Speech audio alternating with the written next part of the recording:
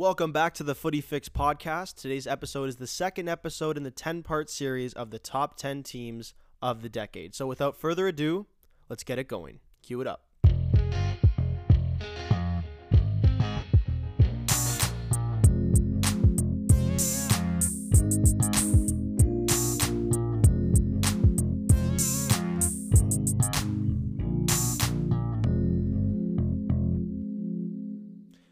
Coming in at number 9, Manchester City 2017-2018. Starting lineup from front to back, Ederson between the posts, Otamendi and company as the center backs, with Danilo and Kyle Walker as the fullbacks, Kevin De Bruyne, David Silva and Fernandinho in the midfield, and a front three of Bernardo Silva, Sergio Aguero, and Raheem Sterling. I know exactly what you're thinking here.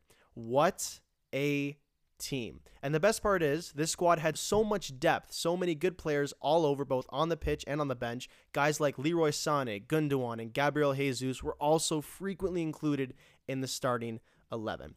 This team won the EFL Cup and they won the EPL by 19 points and broke numerous records along the way. These records: most points, 100, most away points, 50, most points ahead of second place, 19, most away wins, 16, most wins, 32, most goals, 106, best goal difference, plus 79, most consecutive victories, 18, most consecutive away victories, 11, and they equaled the record for earliest Premier League title win with 5 games to spare. That is 9 records, guys. 9 records. I mean, where do I even begin with this team? My goodness. So let's focus on their Premier League performance first. They ended the season with a record of 32-4-2. They had 6 players with over 10 goals in all competitions. These players include Leroy Sané, Gabriel Jesus, David Silva, Kevin De Bruyne, with Sterling and Aguero leading the pack with 20 and 23 goals respectively. Unbelievable. On top of that, they had 5 players with over 10 assists, who included 4 of the players I previously mentioned, plus Bernardo Silva.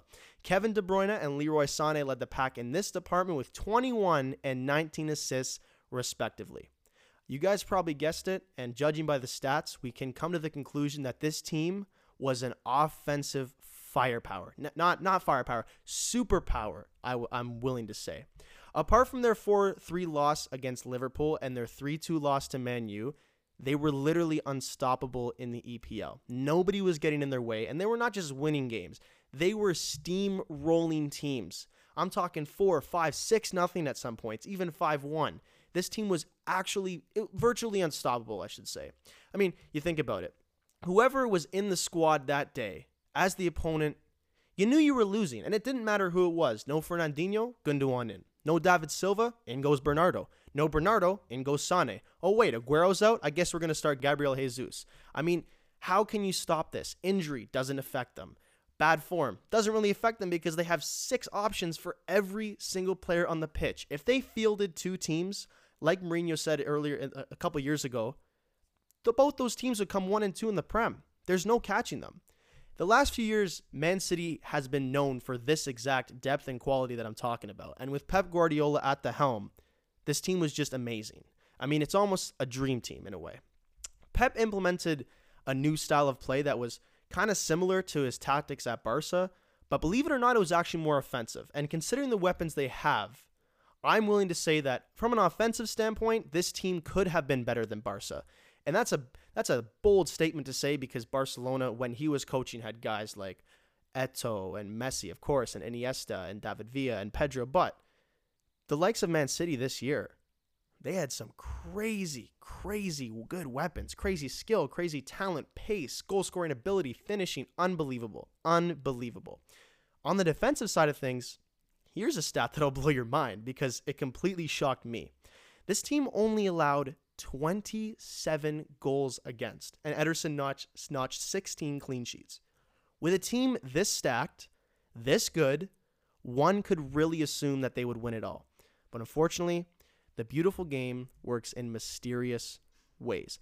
Their Champions League campaign was a complete failure, and it has been such for actually his 4-year tenure here, Pep Guardiola I'm talking about. Things started off rather smoothly in the group stage as they went 5-1, only losing to Shakhtar in a really tight game, 2-1. Then they went on and faced Basel in the round of 16, where they won 5-2 on aggregate. But unfortunately, they were literally asleep at the wheel in the first leg against Liverpool in the quarterfinals and lost 3-0 at Anfield.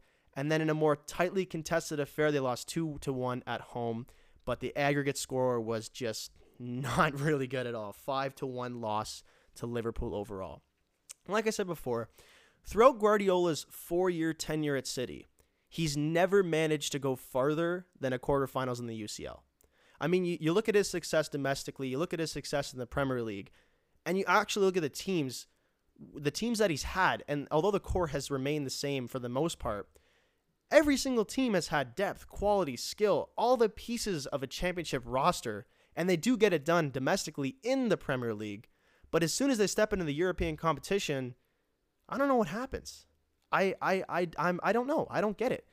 And this team was built to win, and it was actually built to blow out teams.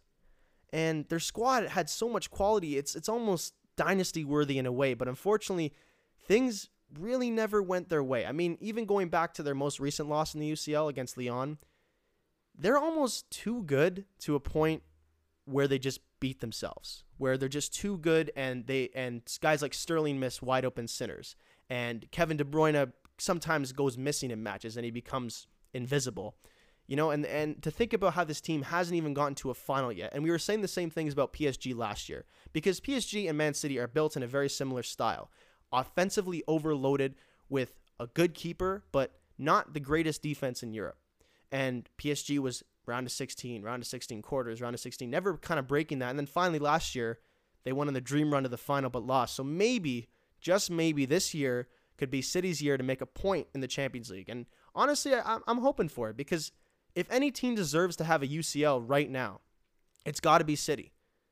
And by deserves, I mean it should be, because the skill of this team, the depth of this team is just unbelievable. And you got to think about Pep too. He has been back to a final in a long time. Even with Bayern, he hasn't been there. It's been a minute since 2011. It's been 9 years. So hopefully Pep and hopefully City will play a little better this year. But all in all, and failures in Europe aside, this team really did have it all. An elite manager in Pep Guardiola, a fantastic team, a solid defense, an overpowering midfield with Kevin De Bruyne. Let's talk about that midfield. That midfield, on any given day, let's just assume it is the starting lineup that I posted on the Instagram, and it's Kevin De Bruyne, David Silva, and Fernandinho. You have every single piece of the puzzle there. A transcendent talent in Kevin De Bruyne, a guy who is actually right now, and has been for the last few years, the best midfielder in the world. Creates chances, has vision like no other, unparalleled passing skills, very, very good shooting. He can shoot from long distance. He can finish any sort of thing. You go to David Silva. Guy's won a Euro. Guy's won a World Cup. He's a maestro. He just came a little bit after that Xavi and Iniesta generation, to a point where, I kind of agree with the coach there. You can't really start David Silva over Xavi and Iniesta, but you can, though, because he's that good.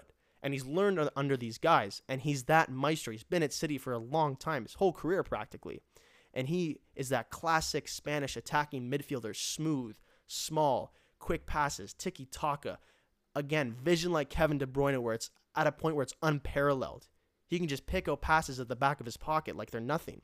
Then you got Fernandinho, who in my opinion is one of the most underrated midfielders of the past 5 years. This guy was the Casemiro before Casemiro. He was the guy who was the shut-down defensive midfielder. You got through him? No, you didn't. You didn't get through him. You thought you did, and then he runs back 10 yards to take the ball off you. He's physical. He's skilled. He's fast. He really has it all. And then you go to that attack. And where do I even begin with this attack? I don't even know where. Sergio Aguero led it. But how many other elite options this year did they have? How many other ones? We're talking Leroy Sané, Bernardo Silva, Gabriel Jesus, Raheem Sterling. 5 players to put in a 3-man attack.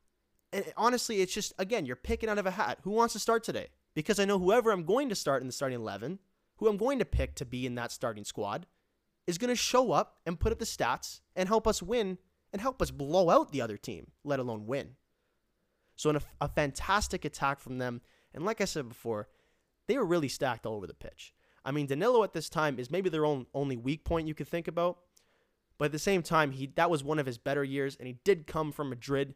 He did get a little bit of experience there, except, on one side you have Carvajal, the other side you have Marcelo, so you're not really getting a lot of game time, but the experience is important. Kyle Walker really, really improved throughout the last 2 years, and he was good in that 2017-2018 year. Then, of course, you got the legend himself, Vincent Kompany, and more of a physical guy in Otamendi, a big brute of a guy who will literally take people out, doesn't really care. But, this team really had it all. And it's really unfortunate that they didn't really make the run they were supposed to in the Champions League and didn't really go the lengths that they were meant to. And this team is due for a final, let alone a Champions League trophy. But we'll see in the coming years. They have the budget, they have the quality, they have the depth, and of course, they have the manager. Manchester City coming in at number 9. Come back tomorrow for number 8. Thank you for listening. Make sure to subscribe, and I'll see you tomorrow.